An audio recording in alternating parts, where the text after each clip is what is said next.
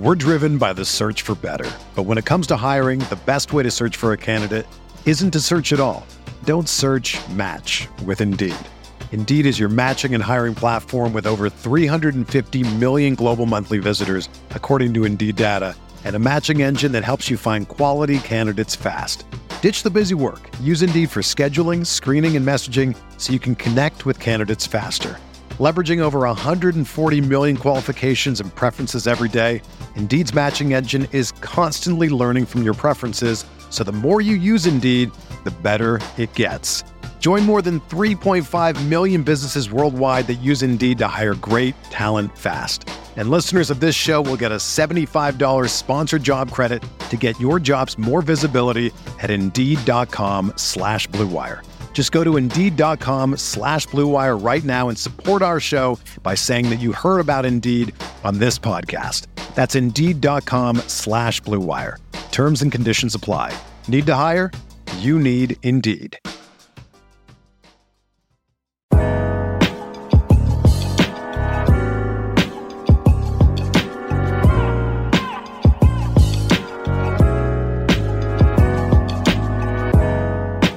Hello and welcome to another edition of the Knicks Film School pregame show. My name is Andrew Claudio, aka GMAC, and it's time to preview the Knicks' upcoming matchup against the Milwaukee Bucks, the first in Knicks history, in NBA history, the first game that the Knicks will play in the NBA's in-season tournament. Special courts, special jerseys, special everything for this first ever special tournament that the Knicks are going to play. They'll head down to Milwaukee, a team that is currently 29th in defensive rating, and guess who's going to talk more about this team with me in just a second? It's Ty Windisch, friend of the pod. The last time he spoke to us, he was days before his wedding, and Giannis was on a press tour to say that he was potentially going to leave if the Bucks didn't do something.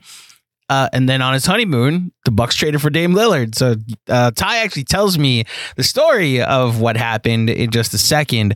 We'll get to that in a little bit. Some Knicks-Bucks connections, a couple obvious ones. Dante DiVincenzo, current New York Knick, was a Buck for a long time. I believe he won the title with the Bucks as well. Bobby Portis, former Knick, also won a title with the Bucks, but Bobby Portis was part of the Julius Randle class of forwards that the Knicks signed in the 2019 offseason. The Bucks also have Robin Lopez, Brooke Lopez's brother, who is also a former New York Knick. And then, of course, probably the most famous New York Knick, or former New York Knick, that's on the Bucks right now, Thanasis Antetokounmpo, the brother of Giannis Antetokounmpo, is also on the Bucks at the moment. So there's really no Bucks-Knicks history. There's exactly one playoff series that these two teams have played against each other, and Willis Reed kind of dominated a rookie Kareem Abdul-Jabbar in the 1970 NBA playoffs en route to a 4-1 series win in the Eastern Conference Finals. That's really it. Maybe these teams were very close to being in the playoffs exactly 1 year ago, but the Bucks, the 1 seed, got upset by the Miami Heat, the 8 seed. We talked to Ty about that in just a little bit. I know there's a lot of worries in Knicks land at the moment. Hopefully, after talking to another team that's off to a rocky start, it will calm some of those nerves. Let's get into it. My conversation with Ty Windisch of the Gyro Step podcast, previewing the Knicks matchup against the Milwaukee Bucks. Enjoy. Ty, welcome back. Thanks for having me back. I figured when we booked this, I'd be more excited to talk about Bucks basketball, but hey, here I am, still very excited about the in-season tournament, but now just nervous. There's only 4 seeding games. I need the Bucks to get off on the right foot here, which they have not done in half of their games so far this season. Brother, you think you have had a bad time watching basketball. I have a basketball team whose best player, I don't even know what Julius Randle is at this point, is off to a horrendous start, shooting under 30% from the field. That's been a great formula for Bucks opponents so far. Atlanta was doomed. They're hot now. Toronto was doomed. I think they're probably going to rip off 10 straight wins based on what I saw. So I think we have a stoppable force meeting a movable object in New York this Friday. Maybe that's the formula. Maybe that was the medicine the Knicks needed to go into Milwaukee, a team that every Knicks fan is afraid of. And this 2-5 start that's staring them in the face. The Knicks are 2-3 to start. They'll play Milwaukee on Friday, and then their schedule lightens up and they play James Harden and the new look Clippers on Monday. So we'll see what happens there. But I want to wait. We'll talk about basketball in just a second because your team had a busy offseason, and more specifically, you had a busy offseason. So the last time you were here, you were gracious enough to join us because Giannis was on a press tour, basically saying, I'll leave if they don't do something. And you came on our show because he mentioned the Knicks. And of course, the Knicks are mentioned in every single star that is potentially going to leave their team. And you came on, you talked about the potential of like what might happen. And you thought he would stay, but you were open to the conversation that he could leave if something doesn't happen. Then you were getting married days later. And then something happened that, our listeners know this. You know this as well. I got married this summer too. And my biggest fear was that the Knicks were going to do something either the night of my wedding or on my honeymoon. And my biggest fear happened on your honeymoon when the Milwaukee Bucks traded for Dame Lillard. So if you could tell the Knicks Film School audience your experience, what it was like when I don't even know where you went on your honeymoon. New England. You were even in the States for it, but you were on your honeymoon.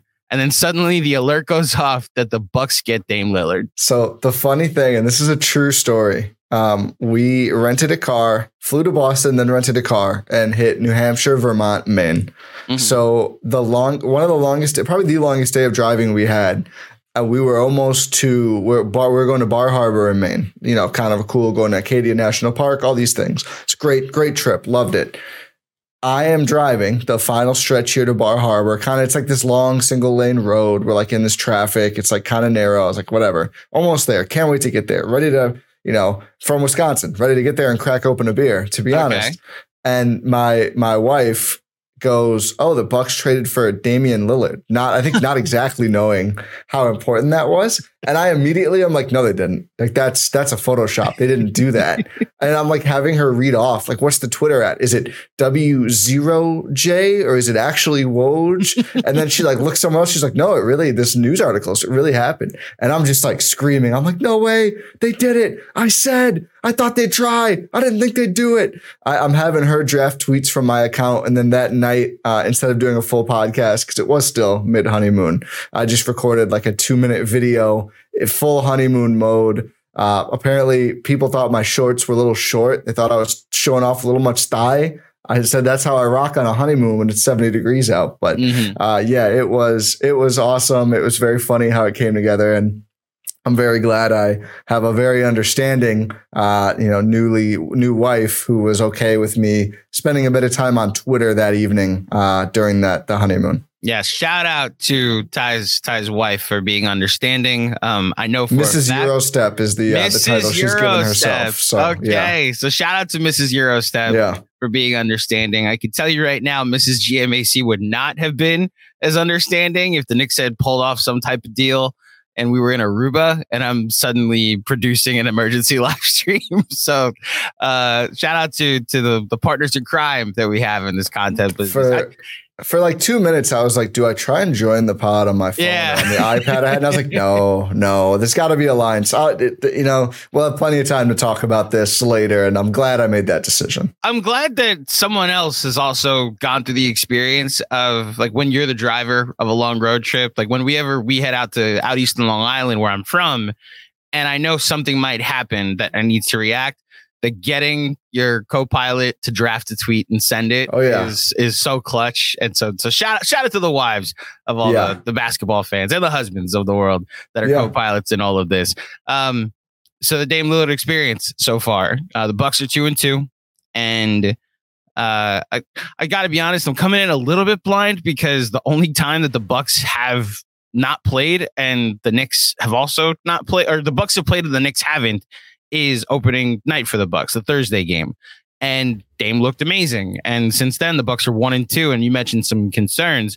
So what are your biggest concerns so far? And if you can, the follow-up is then going to be, what are Bucks fans' biggest concerns so far through 4 games?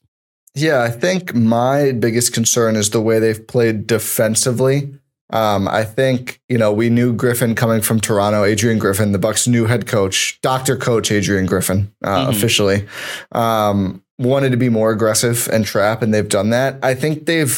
I don't think they need to make as many tweaks as it might seem. I believe technically they're 30th in defense. So they gave up big runs. 29th, because last night the Pacers gave up 100,000 points to the Boston Celtics. But you're right. They did one lose spot by away. 50. They did lose by 50. Away. I did see that. Shout out Obi Toppin. Yeah, which is not great, of course, for a Milwaukee team with, last year's reigning DPOY runner-up and Giannis, who's won the award, to even with some shaky perimeter defense, we think they can be a middling defense, and that's okay. They can't be 29th or 30th or anywhere close to that. I think they're just using Brook the wrong way. I think they've got him too far away from the basket. I think they still, funny enough, they're still giving up the least shots at the rim, which tells you that something is kind of working, but they're giving up the worst percentage on those shots. So like when the cracks are there, they're big enough that it's kind of a disaster. And then I really think the 3-point defense, they're losing some rotations. I also think though teams are getting these hot starts because Brook is trying to trap away from the basket and the help isn't getting under the basket and teams are just scoring at the rim. And we all know when a team is scoring kind of with impunity down low, the threes often follow. And I think that's kind of been the case for their 3-point defense. I think they need to be a little better at rotating, but I think it's kind of a cascading effect. And then I'd say Bucks fans' biggest concerns is Dame not being used enough offensively. I think part of this is probably, like we saw how the Philly game ended. You saw that game. Dame was used enough offensively in that game. I think there's a little bit of trying to ease him in / spare him for what Bucks fans consider the real season that starts in late April, but they do need to use him more, and they're not utilizing the Giannis Dame combinations enough. I think part of it is, and I've been surprised by this, maybe it's taken them aback too. I mean, teams trap Dame so aggressively, every time before he even gets going in games, like in a way that I didn't really expect it with Giannis out there. So I think they just need to work on their counters to that, but I think they go away from it, have him off ball a little too much, even though he hasn't had a great start outside of the end to the Philly game. I think they need to work him and the Giannis actions in more frequently. I think I saw they've done like 40 or 20 to 40 through 4 games. I think it's actually closer to 20 or 30. I think they should probably be doing that like at least 10 times a game. And people are really mad that they stagger them. I don't care about that. I think it makes a lot of sense to have a superstar out there for most of the game. But even in the minutes together, they should be running at least 10 actions, not 5 actions per game.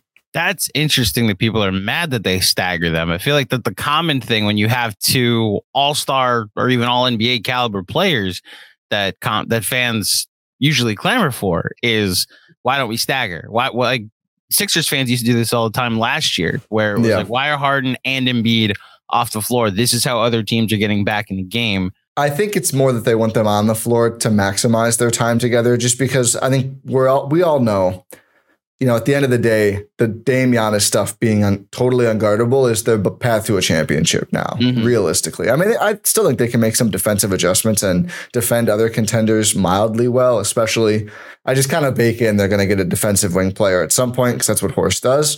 John Horst, Bucks GM, does pretty much every deadline, although some of these kids look intriguing too. So hopefully maybe one of them could step up and play some more as well. But I think it's more about just not maximizing the Dame. But that's my thing. And I agree with you. I would rather stagger them and get used to doing that. I think if they play 20 minutes a game together, they can still easily run 10 to 15 Dame Giannis actions in those minutes without a problem. So I think it's more just better utilizing that time. And I agree. I think staggering them is the way to go to be a more consistent team. But you can tell, I mean, you're pulling in Giannis, who has been in this drop defenses and the Bucks offense for a long time. Dame, who has been, whatever on defense and this very pick and roll centric offense the whole time. And then Griffin, who did this weird motion offense thing with Toronto. And of course the aggressive defense. And it's bringing together 3 different ideals versus I think most teams have 2 to worry about at most. I think that's where a lot of this is coming from. I do think they're going to figure it out. Griffin, for all the faults that Bucks fans have seen and that have been on display fairly, he's not been invaluable. They've run like the 4 different kinds of coverage I'd say you're going to see, not equally, but we've seen all of them at least a little bit in just 4 games. So I do think, there's going to be adjustments. I think they just have to tweak their base a bit, but I like the versatility that we've seen. And I think come playoff time, there's still a good chance that they're better off for dealing with different teams than they were under Bud. So you don't think they're going to finish 29th in defense or 28th. I sure hope going to cleaning the glass. Okay. Which I sure hope not. It's a tough part about these 4 to 5 game evaluations at the beginning of the year. You don't know how seriously teams took the preseason. Is this first 10 game stretch really more of a preseason? I think that's why that's the balancing act that at least I'm doing with some of the Knicks early struggles that's included with Julius Randle and then the start he's off to. But I mean, I have high projections for the Bucks. I mean, I picked the Celtics to win to be the 1 seed, but I certainly think it's going to be the Bucks or the Celtics, which brings me to my next question, because right after the Dame trade happened, the Celtics then made a trade for a former Buck in Drew Holiday. And if I can ask you about the layout of the Eastern Conference, because like the Knicks will get a first-hand look at the Bucks. We'll see some of the issues or strengths that they have on Friday. As far as projecting out the rest of the season, what were your thoughts when the Celtics then trade for Drew Holiday and the potential matchup that could potentially create at the end of the season between, these two teams that have met in the playoffs recently? Yeah, I thought the Celtics would get off to a slightly slower start, so that was an L of a take from me. They've obviously been blitzing teams. I mean, I think the schedule hasn't been super tough, but still they've looked great. So certainly have to tip the cap there. I still think their biggest regular season challenge will just be health and availability, because I think you look at like their bench scoring and really, even including Horford, who is looked at as one of the top 6, just not a volume scorer in a lot of these games anymore. Their top 5 has had to carry a lot, which is fine. I mean, their top 5 is clearly awesome. It's probably the best of, any 5 player groupings you'll see around the NBA, just in terms of the talent from 1 through 5. I still think the playoffs could get a little interesting given the way some of those guys have shot, specifically in the playoffs. I mean, the Jays and Drew have not been super effective 3-point shooters in playoff settings. Certainly Drew hasn't. But right now, I mean, they're a matchup nightmare for teams. They're a problem. So with the way the Cavs have started, they probably will, finish first, assuming like the Pistons or whatever aren't actually a juggernaut, or, some of these early season results we've seen around the league so far. I think playoff wise though, I still like Milwaukee's chances, even though they look like they're a mess right now. I think they do need to solidify another defender in the rotation, whether that can be a Marjon Beauchamp or if they have to go get someone. I think either way, one more kind of 2-3 sort of defender to help with those wings, along with, Chris looks a little better. He's still coming along. He's still on a minutes restriction at the moment, but Crowder's defended well. Of course, you have Giannis you can put on the perimeter. They did that with Jimmy Butler. It worked really well after infamously they didn't in the playoffs last year. So I think we're going to see more of that throughout the season as well. But one more defender you really feel good about, just so you can defend. I think the Bucks Celtics matchup is going to come down to, they need to just be so good offensively and just make the Jays settle for like mid-range shots. I think they can do it. I think they've done it before. I mean, the fact that series went 7 with no Chris Middleton tells me they had somebody. Of course, they had the benefit of Drew Holiday, in that series, and now he's on the other team. But I do think that you just need to make those guys kind of shoot over defenders. And even if their looks are kind of open, if the Dame Giannis and then Chris spacing off of it actions are just otherworldly on the other end, you can live with that. I still think that's a solid formula, but they are going to have to, solidify that other defensive player in the rotation and, go from 11th to like 2nd in offense and really be completely unguardable when Dame and Giannis are out there, which so far has not been the case. But thankfully it's November 2nd. So yes, a reminder to every overreacting basketball fan, it is November 2nd, but there's still like expectations on this season. And it's funny being in the Knicks position or Knicks fans position of, I think the reason the regular season start has been so frustrating is because deep down we understand the regular season is what we're here to enjoy, and the playoffs have different expectations. You enjoyed the playoffs more than the Bucks did last year. You never we did. know. That is very true. They made it further than the Bucks last year. However, other than shout out Bobby Marks, I don't think the Knicks will make the finals. I'd love it if they made the finals. Did he say that? That's his pick to make the finals. The Knicks will. And God bless him. I welcome on the pod anytime, Bobby Marks. He might have just been doing TV, but I recognize Listen, he's got to take out there, and we're talking about it. It worked. It did. Point being, though, for a team that has those type of postseason expectations and has for a few years now, I've asked this to everybody so far on these pregame pods. What does a disappointing season look like? And obviously, not winning the title is a disappointing season. So my question is, what happens if the disappointing season happened? What happens if they don't win the title, do you think? I think there's always going to be some role player movement. I think there is a possibility if things go poorly like they've been going. And I think the thing for the Bucks, I think they can not win the title and bring back largely the same team. We've seen them do that before from like 22 to 23.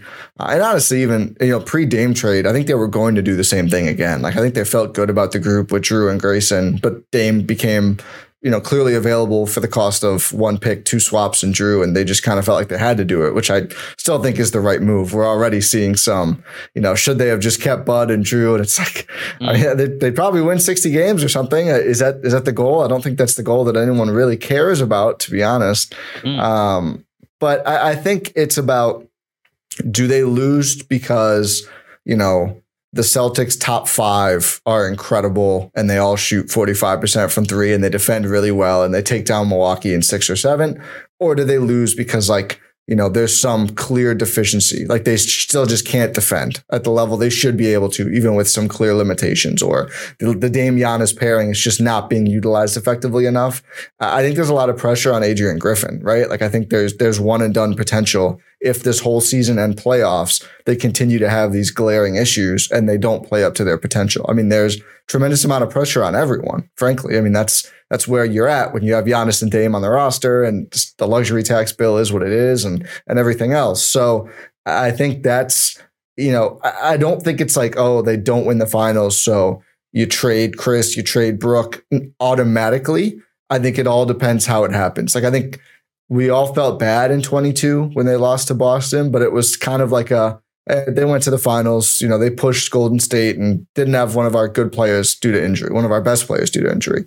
Whereas last year it was like, okay, things need to change. You can't lose like that. You just can't. And I'm glad that things changed. And, hopefully we don't have a playoffs like that in Milwaukee for quite some time, where it's like, we love Bud, talked about him being a Bucks coach for life after 21 and even 22, but you just can't have that kind of stuff happen. Was that the universal opinion about last year's playoffs, that things need to change? The Giannis injury didn't add any kind of context. I know Buck added some. Buck was going through some personal. Bud was going through some personal stuff as well. That too. Mm-hmm.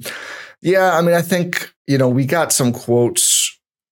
Bobby Portis and Jay Crowder have been more on the record, and then I think we've heard some kind of other mutterings about just like not enough engagement in the locker room between the coaching staff and the players, specifically after Darvin Ham left to coach LA. And I think when you add that in, as well as kind of the playoff inflexibility and some lack of adjustments and things like that, that's when you just need to, and I don't want to say lose the locker room or, I think Bud's going to come back probably a year or so from now and be a great coach for someone again. I do think he's a great NBA coach.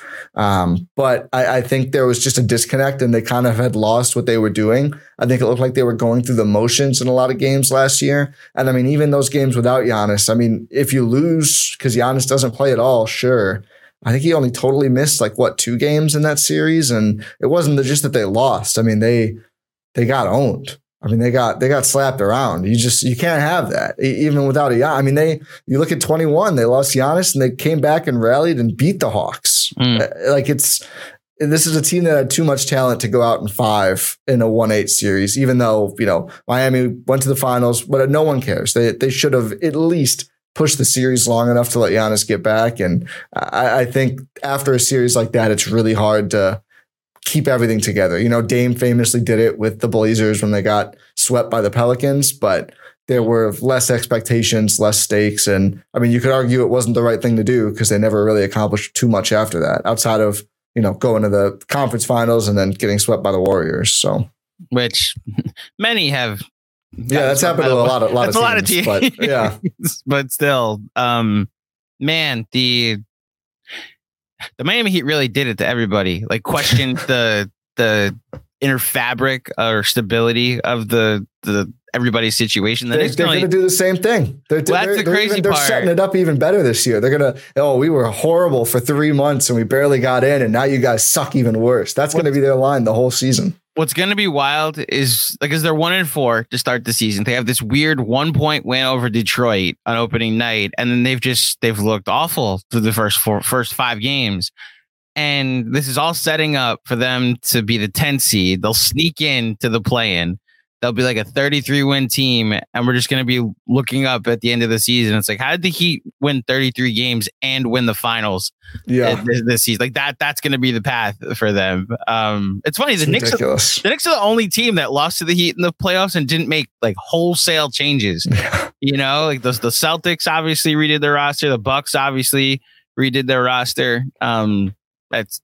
I guess the Knicks, with the different expectations they have, changes things a bit. Went out and got Dante. It's a pretty big deal. That's true. Former Buck, Dante DiVincenzo. Yeah. He called me a clown on Twitter once. Did he really? Yeah. Oh.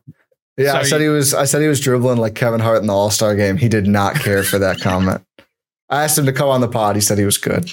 And that was that. Well, it'd be a bit of a homecoming for Dante DiVincenzo on Friday.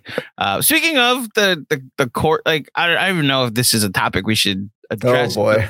Well, just like, are you a fan of what court the Bucks are gonna have for the play-in tournament, the in-season tournament? The look of it, I haven't seen what the Bucks court looks like. I know Knicks fans hate the Knicks one. The Bucks one, I think, is better than a lot because I don't know how they won the lottery. They have like the normal hardwood look as the accent color, and then the middle is this pretty garish like green stripe pastel that kind of matches the trim on their City Edition jersey, which I wonder if they're going to wear because they did announce it today. I would hope they would, because otherwise the green won't match the green, which is a little weird. But I don't hate the idea. I think they just like overdid it poorly, but the idea of trying to make it obvious that you're watching a different game, I think is a good idea. But like the triple trophies kind of like slapped on there, and the extreme, I mean, like the Pelicans one is an affront to God, like some of the extreme colors used. The Knicks one, I think the colors are good enough that it's not a bottom tier one. I don't like the drop shadow on New York, and it's obviously a bit much, but the blue and orange is so clean that I think it'll probably end up working out. So the court has way too much orange on it. I'm curious what happens when we actually see it, if that changes things. But to your point that you just made about the New York drop shadow for the actual jersey, for the City Edition jersey, we have been begging for that uniform color combination with all blue with the black stripe down the side. So they just released a video. We're recording this Thursday morning. So I love that you pulled Saturday. Not even close. I'm looking forward to Saturday is what's going on. It's a day off. So I'm looking forward to Saturday is what happened there, Ty. The point that I'm trying to make is that when we actually saw it, they released a promotional video with Jalen Brunson and Josh Hart wearing the uniforms.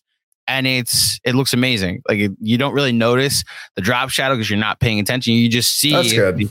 So I'm wondering if that's going to alleviate some. That's all of these stuff. That's all this stuff, though. It all looks horrible in the promotional things, and then most of the time you put it on the players, and it's like, oh yeah, it looks pretty good. Yeah, that's fine. Like that. I wish they would not even unveil like the flat, because they all look worse. Like that. They all look better on the play. They should always unveil it. I mean, I know it's like leaks usually, not the actual announcement, but they got to make sure that what's getting leaked is like, oh, here's a cool player wearing it. I think it automatically makes it cooler, and they just don't look as good flat. So you're close to my age. So you grew up watching basketball the same time I did. And the Bucks' old uniform, the purple with the stripe, it was a gray stripe or a green stripe down the side. I think green. It was green. Regardless, like the purple jerseys that I remember are iconic. And like anytime, then I'm also grew up where the home team wore white except for LA, and then the road team wore their colored uniforms. And it's a different era. Do you miss that at all? The fact that when you're the home whites and the road uniforms? I do. And I miss those jerseys in particular. And I've apparently, so they did a throwback to them last year. And what we've learned is it's like it has to be a 5-year anniversary for them to do a throwback jersey to a certain year, which seems so weird and arbitrary. Like they already don't have enough good ideas. I don't know why you put that limitation. But my favorite is the purple deer head jerseys, which we have not seen for quite a while now. I think Giannis wore them like once. It was like those purple and green ones, but they had like a full deer head. Brandon Jennings wore it once, but like Ray Allen would wear it. And I really, if they bring those back, I have not purchased a jersey in a while. We may go for a Dame soon. I find it hard to wear them well. I like to put it over a hoodie because I just feel like, I don't know. I'm not going to wear a jersey with no undershirt. Like I'm grown. I'm not hooping, I'm just going to watch someone else. So the t-shirt move is okay, but I prefer the hoodie, which works in Wisconsin. So I don't buy a ton of jerseys, but I probably need a Dame and the purple. I really want a purple deer head whenever they bring those back. I don't. Well, so I got to be honest, you see the studio I'm recording in. I think the Mellow jersey over my right shoulder is the last Knicks jersey that I've bought. I don't know if I need to invest in like a Jalen Brunson or a Randall or even an RJ at this point with how he's played so far this season. But it's been tough for you guys to buy. It has been. It's been a lot easier for, like, you can go press the Giannis button at any time. And it's like, that's going to work well. Well, so, it's the inverse for, like, I'm sure as a Bucks fan and dealing with the speculation of what Giannis going to do and the national conversation of his future can be tedious, but like you have the certainty that he's there and he's won something there. So there's at least something to buying a Bucks jersey with him.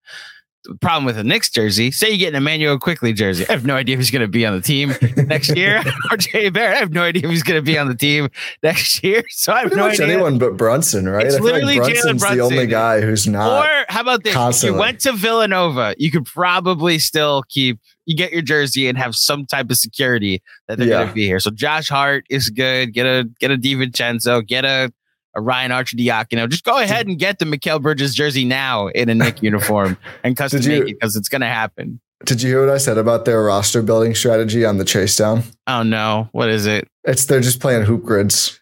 It's just Nova on both sides. That's just the Knicks. It's just anything Nova. No, it's Nova CAA is what. Nova CAA hoop grids. That's Leon Rose building a roster. Bingo. It's what maybe let's see the craziest thing about Julius's start to the season. It's like, listen, you left the family. You're no longer part of CAA. You left Nike, like Mr. Skechers out here, and this is what the start that you're off to.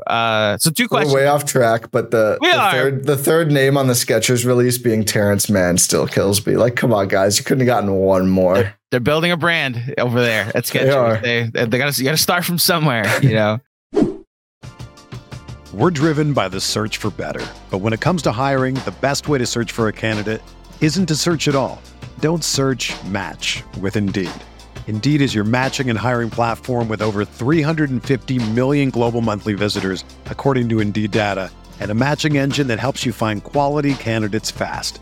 Ditch the busy work. Use Indeed for scheduling, screening, and messaging so you can connect with candidates faster.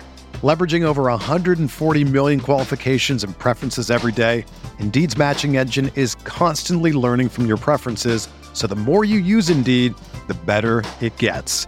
Join more than 3.5 million businesses worldwide that use Indeed to hire great talent fast. And listeners of this show will get a $75 sponsored job credit to get your jobs more visibility at Indeed.com/Blue Wire. Just go to Indeed.com/Blue Wire right now and support our show by saying that you heard about Indeed on this podcast. That's Indeed.com/Blue Wire. Terms and conditions apply. Need to hire? You need Indeed. Hey, it's Kaylee Cuoco for Priceline. Ready to go to your happy place for a happy price? Well, why didn't you say so? Just download the Priceline app right now and save up to 60% on hotels. So whether it's Cousin Kevin's Kazoo Concert in Kansas City, go Kevin, or Becky's Bachelorette Bash in Bermuda, you never have to miss a trip ever again. So download the Priceline app today. Your savings are waiting. Go to your happy place for a happy price. Go to your happy price, Priceline. Two questions before we get out of here. So I've been asking some kind of evergreen question that gives some insight to how the opposing fan base feels in general, that only the fan base would feel. And I think I've landed on the Mount Rushmore of rivals is what I want to ask first go around, because like the Knicks obviously have some rivals that they circle on the calendar every single time that the schedule is released. And it's like, oh, I can't wait. And honestly, I think the Cavs have started to form that relationship with the Knicks after last year's playoffs and obviously the Donovan Mitchell connection. For you personally, who are the 4 teams that you go right to the schedule every time that it's released every year? And it's like, all right, when are they playing this team? So I think Heat and Celtics are the clear top 2. Makes sense. And the Celtics one is historic too. Not that, a lot of Bucks fans currently maybe know or care, but there was some really great Bucks teams in the 80s who got derailed by the Sixers and by the Celtics too. By the Celtics, I mean. And then the Sixers, the Sixers are the third one. That's why I was thinking Sixers. And the same deal. Like Dr. J stopped some really great Sidney Moncrief teams. And then obviously, I mean, they're lesser than those two because they never make it far enough in the playoffs, but they've had some great regular season games. And I think that would be a really fun playoff series that Milwaukee wins. So really open to that actually happening. So then I think you get to an interesting point where like the fourth one is probably the toughest. And I'm trying to make sure I'm not just like forgetting someone, but I would imagine it's probably, I mean, like the Nets instantly fell apart. It probably would have been the Nets. No one cares now. No one cares about the Nets ever now. It's just like they're like a scrapyard that people want to pick parts off. That's the only reason anyone talks about the Nets. They've had some nice wins this year. They just beat someone last night. I forget who, but they beat the Heat last night. That's the fun part. Okay. Yeah. I mean, speaking of scrapyards, but we already agreed they're going to be a problem in April if they finish 10 or higher. So it is what it is with Miami. Mm-hmm. So it's not the Nets. I think you could say the Suns just because of the finals, but their team is so different now. I'm honestly not sure. Otherwise, I think you could just say the Raptors still. And it's funny because like they usually have no stakes, but they always play the Bucks pretty tough most of the time. They defend Giannis well still because their roster is just like so big and athletic. So I'd probably say the Raptors with like the Suns trailing off. I don't think I'm forgetting anyone, but I mean, you look at all of their postseasons have ended with 3 of those teams, and then everyone just hates Philly. So that's an easy one. Man, it might just be a local thing for us here that you don't have a single division rival. The teams you play the most. They've been too bad. So again, the people probably there are Bucks fans who would probably say Bulls. There's Bucks fans who would say Bulls just because Chicago and Milwaukee and Wisconsin, I guess, are big sports rivals, and it's fun to beat the Bulls, but. I mean, outside of the Honest Baby playoff series where he decked Mike Dunleavy, I mean, they haven't met in the playoffs a bunch. Milwaukee beat them, the year they lost to the Celtics, and it was like a fun, chippy series, but it sucked. Chris got hurt. That was the biggest takeaway from the series. I guess the Bulls are the closest, but I mean, you look at like the Cavs, just pounded the Bucks the whole LeBron era, and it didn't really matter. And, if they met in the playoffs now, maybe that would spark up, but they really haven't had a bunch of like important games with those teams. Yeah, Chase Down said the same thing about the Bucks. Like, maybe a playoff matchup could inspire that, but like the Knicks were the second on their list, on Justin's list after last. Well, so the Warriors end up being 1, because of the 4 years that they spent together. But yeah, I guess. Maybe this is also a cross-sport thing. I promise I'm not going to mention baseball to the KFS audience, but like because there's like New York Boston exists in multiple sports as a rivalry, or New York Miami, or New York Philly. Those 3 teams end up being the Knicks rivals to an extent. And look, the Knicks haven't played the Nets in a playoff series since 2004, and there's still Knicks fans that are like, I can't wait for us to play Brooklyn on the schedule. Yeah. Like I cannot wait to play them. And it's never been a rivalry for me. I've not met I said this to Justin, I've never met a Nets fan in real life. Like I know a ton on the internet and they're really good people, but man, it's fascinating to find that I think rivalry doesn't exist for you. I think part of it is Wisconsin's like the Minnesota being out of conference for basketball and baseball, I think really hurts building because I think the Vikings and the Bears are the 2 biggest Packers ones. But, I think the Wolves should move to the Central if they had 2 West teams. I think that could really get that going. And then the Bulls and Bucks have just alternated when they've been good so much that, like the Bucks were really bad, like in the Jordan era. The Bulls were pretty bad in the 80s. When D Rose and them were there, the Bucks were really bad. And then the Bulls have been pretty damn bad, in the Giannis era. So it's kind of like they've traded off enough that there hasn't been a ton of like huge games between the two. So maybe they could be up there instead of like Toronto. But I think 2019 and just the regular season stuff, I would give the edge to Toronto personally.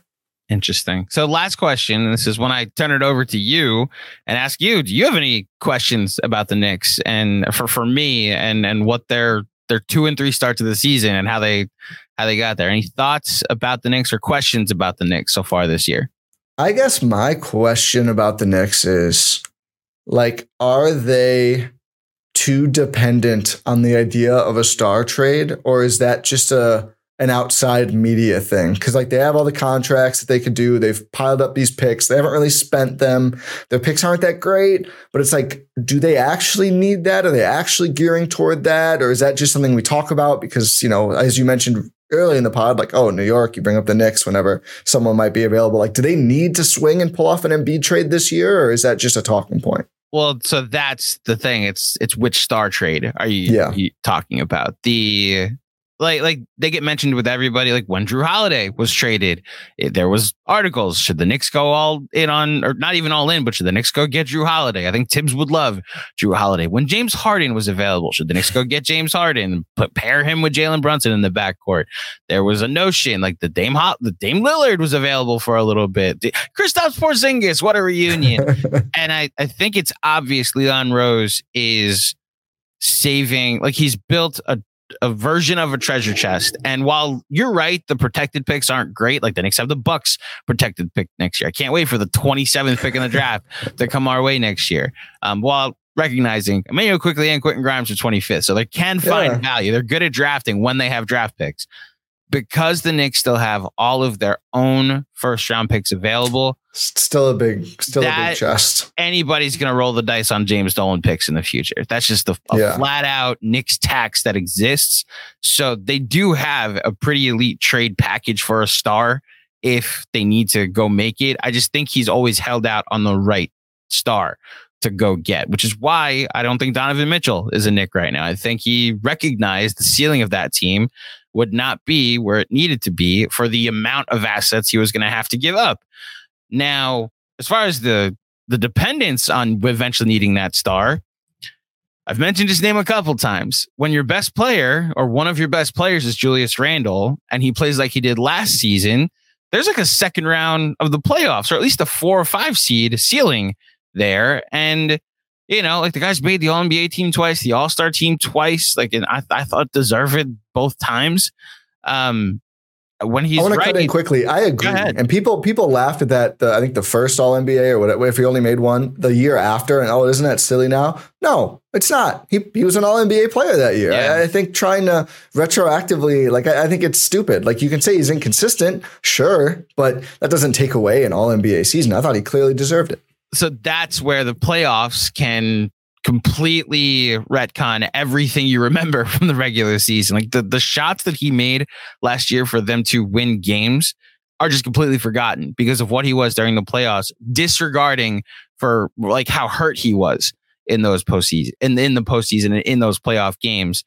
However, there is a very clear ceiling when he's your second or first best player. And unless RJ Barrett is taking a significant leap, which I'm not going to rule it out, but like he's played really well so far to start the season. And it's a continuation from what he was during the playoffs last year. I just like, he's going to have to get to an all NBA level to then be like, all right, the ceiling still exists. So you wonder if the consistency that comes and having a player that's of the level of a Donovan Mitchell or whomever they're going to potentially get in one of these trades would raise that ceiling to make them more consistent. I think they're the way that they're built right now is on depth, and they're going to see how far it can take them for at least one more season. And if it's a first round exit, if it's the play-in, if it's the second round, I believe they're going to make a pretty all-in move this offseason. And we'll see if that all-in player is available when they're ready to make it. Does Karl Towns excite you? Not really. Yeah, I don't think he really does anyone. I just think about like him next to Mitch with Brunson handling. I'm like, that's fun. Well, so like, not sure it's fun enough to you know empty. Maybe you don't have to. I don't know. like the ideal version of Towns is at center, though, right? I don't know. I don't know if it ball, matters. A small ball 5, you'd trust him as a 4? I guess it depends who you're playing. That's true. Matchups matter. Yeah. Is it an incorrect take to be, well, okay, this version of Julius Randle? No. But is it an incorrect take to be like, I'd rather have Julius Randle? Like, Probably I think not. You're getting about Probably the same. I think offensively, the spacing, because I think that's probably their biggest issue offensively is like Randle doesn't, like he shoots a bit, but he's not really stretching the floor. And I think, like I'm thinking like, Mitch in the dunker spot or pick and roll. And then, Brunson, Cat, like they'd be a really fun offensive team. But yeah, you do run into like either you're bad at defense with Cat at the 5 or you're, have a big hole on defense with Cat at the 4. I don't know. I think he's going to go somewhere. I think Minnesota is kind of running into a reckoning here. I don't know where, though. That's the interesting thing. The Knicks, I think, are prime suspect number 1. CAA client, former went to Kentucky, used to play for Tibbs, has already made some public comments. If he enrolls at Nova to get like a post grad to like finish a degree, that's how you know. That's how you know. Yeah, there you go. If we hear Karl Towns taking night classes at Villanova, pen it in. So you're going to notice this when they play on Friday, but the Knicks, and maybe he started off the season somewhat hesitant to take threes, but Randle per 36 last year, I think 4 players averaged more 3-point attempts per game. So the Knicks recognize they need to stretch that out. Ball. Like he needs to be a spacer. So you are correct in that the spacing that a Towns for Randle swap would create. I just think I'd run into the same offensive frustrations from Cat. Defensive frustrations that I do with Randle with Cat. Oh yeah.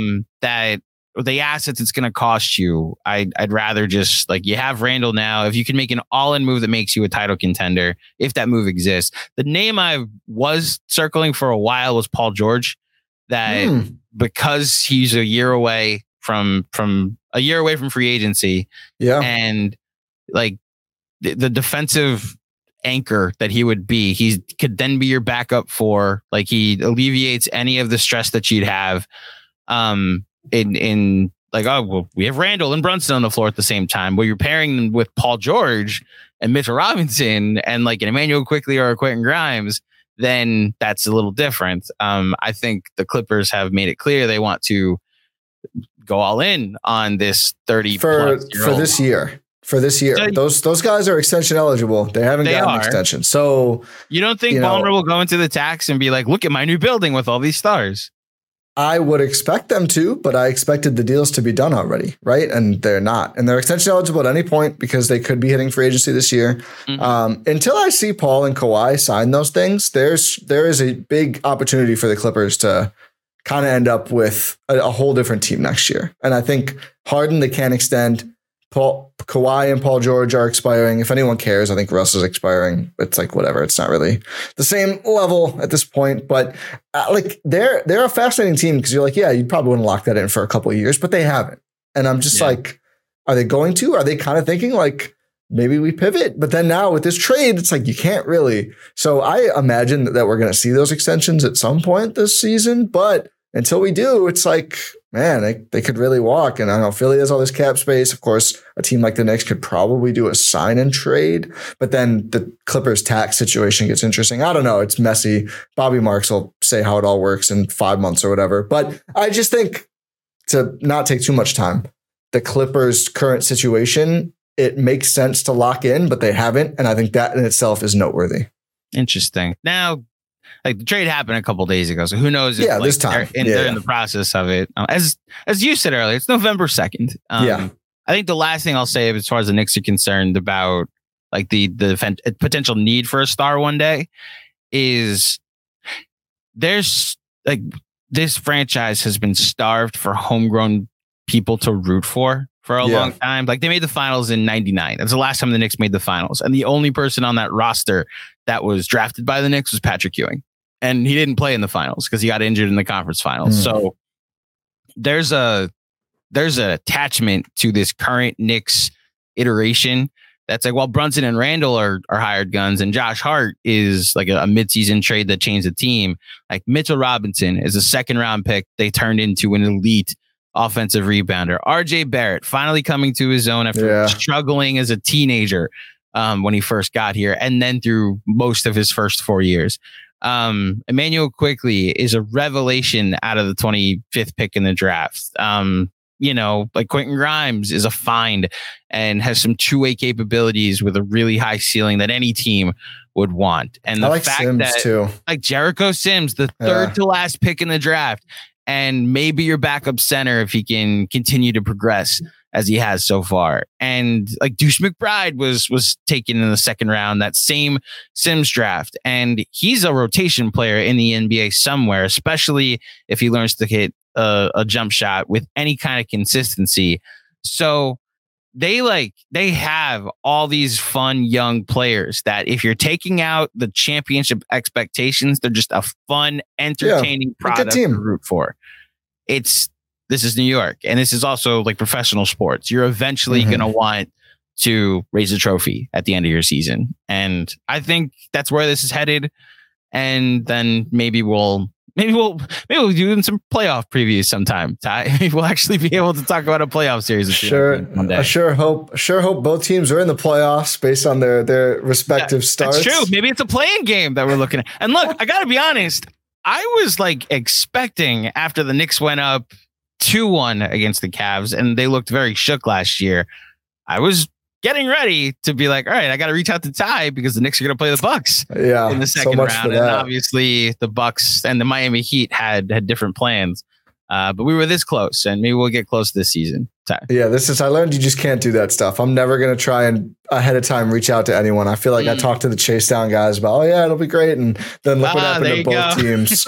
So now this year, I'm going to do whoever they are playing in round one when it is final. And then I'm not talking to anyone else from any other team until all series are over. There you go. I'll text you the morning of game one, and then we'll figure out who's playing who.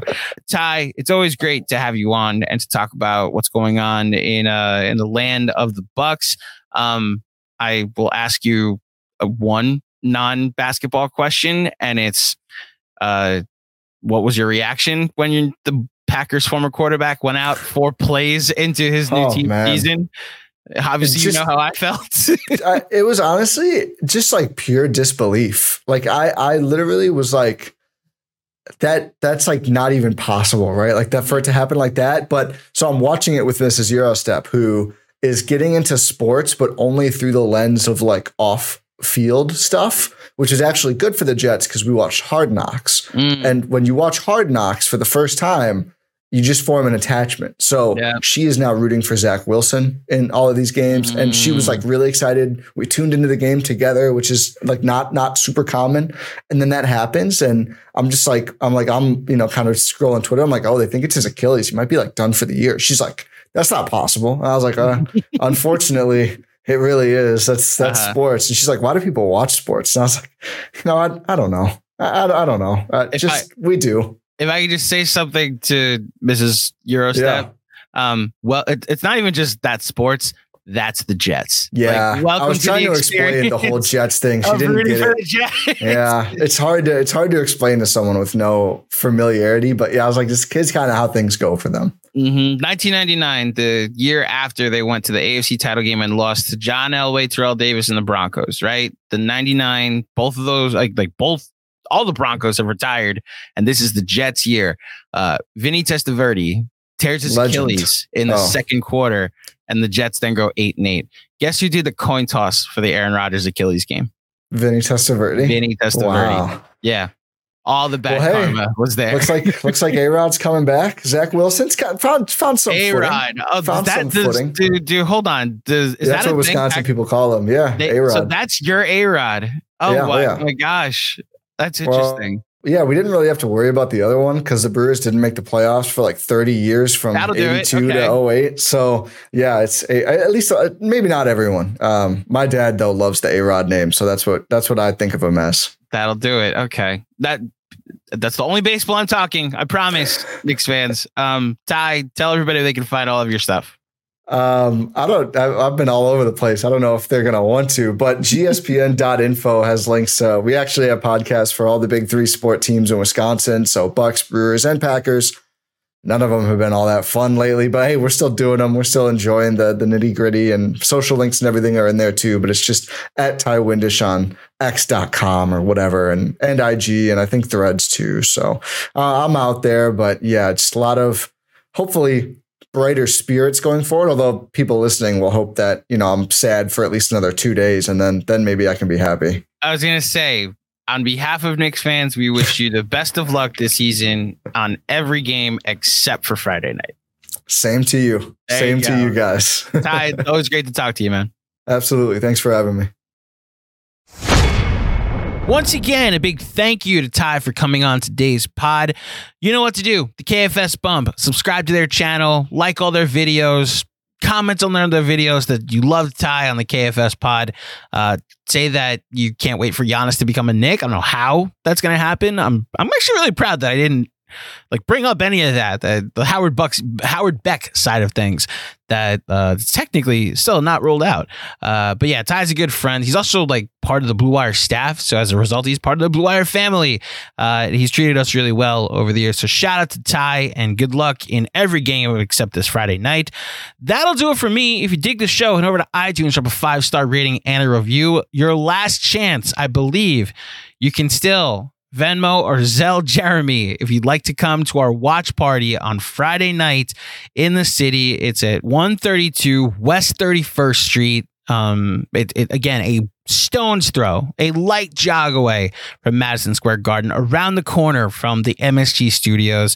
It's $20 to get in advance, or it's $25 at the door. That covers your food for the night. We're all going to be there. It's going to be a ton of fun. John, I think, is bouncing at halftime to do the post game, but we'll hang out. Those who are still there, we'll hang out afterwards if you want to hang out and watch the late game, watch some other basketball. We're going to hang out for as much as we can on Friday night. We're going to shut the place down. I'm even going to stay out late. That's probably not true. My wife's going to want to see me at some point, but we'll hang out for as long as we can and hope to see as many of you guys there. I'll be back. The next time you see me will be on Monday morning to preview the Knicks matchup against the Los Angeles Clippers. But until next time, thank you for listening. Enjoy the game. Enjoy your weekends, Knicks fans, and I will speak with you soon. Peace.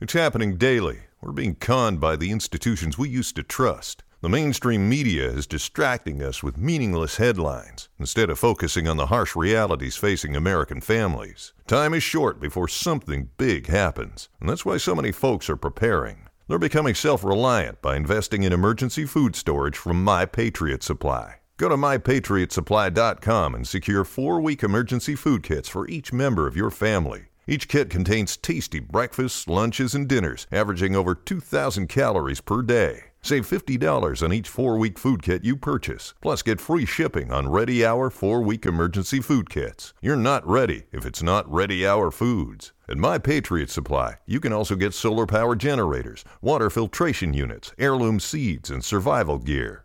Order by 3 p.m. and your unmarked boxes ship the same day. Shop MyPatriotSupply.com today. MyPatriotSupply.com.